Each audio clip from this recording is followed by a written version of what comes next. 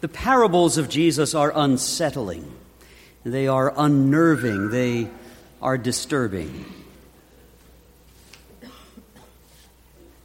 The early church called Jesus the parable of God because he himself is unnerving and disturbing and unsettling. On the day he was presented in the temple as a youngster, a prophet proclaimed to his mother, "Your son will be the rise and the fall of many." Indeed, no one can encounter the person of Jesus and remain the same after as before. And so it is with the parables of Jesus. 10 virgins who were waiting for a bridegroom long delayed. 5 who are prepared with oil to reignite their lamps, and 5 who are not. It seems to us at first that the 5 who have plenty of oil are not the wise ones, for they're not wise in the ways we would expect, especially to hear from Jesus.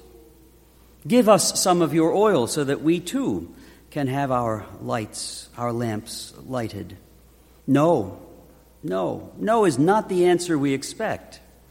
We expect generosity. We expect outstanding generosity. Yes, please, take all the oil you want. The disturbing part of this is that the parable is not about generosity. The parable is about the end of time and the return of the Lord.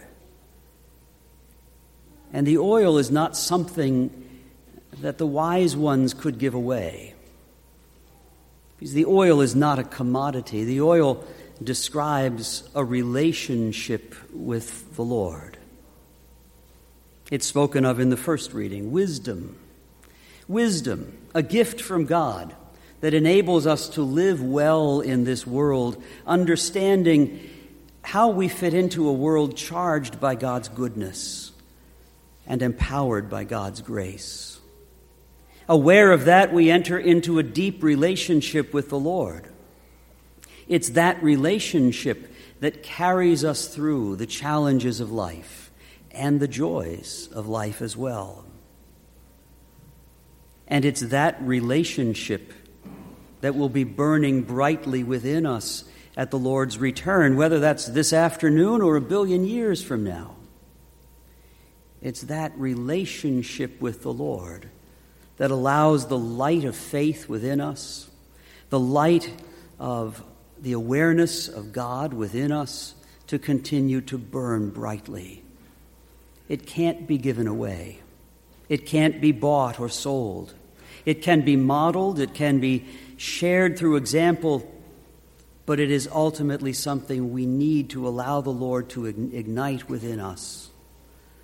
The oil of gladness, the oil of God's anointing, the oil of his constant presence in our lives, this is what the parable speaks of. And the tragic thing is, there will come a time for each of us when we will realize whether we've allowed that oil to be poured upon us, to soak in through and through by God's good anointing, or whether we've been so busy in our lives that we just haven't paid any attention. It's that unsettling, disturbing moment that Jesus speaks of when he says, "Those will knock at the door after it has been closed, and he'll say, 'I don't know you.'" So, Lord, I pray that each person here today know you and you know them. That each person here will allow you deeply into their hearts and lives. Each person here will allow the oil of your grace to touch them and anoint them and soak them through and through. To bring your healing, Lord, where it is needed. To bring the fire of your grace and excitement where it is needed. To bring hope where it is needed. To bring life to each person here. Lord, remove any obstacle that exists in the hearts and lives of anyone here that they might all know the oil of gladness you pour into our hearts, and with that oil allow faith to burn brightly in all that we do. Amen.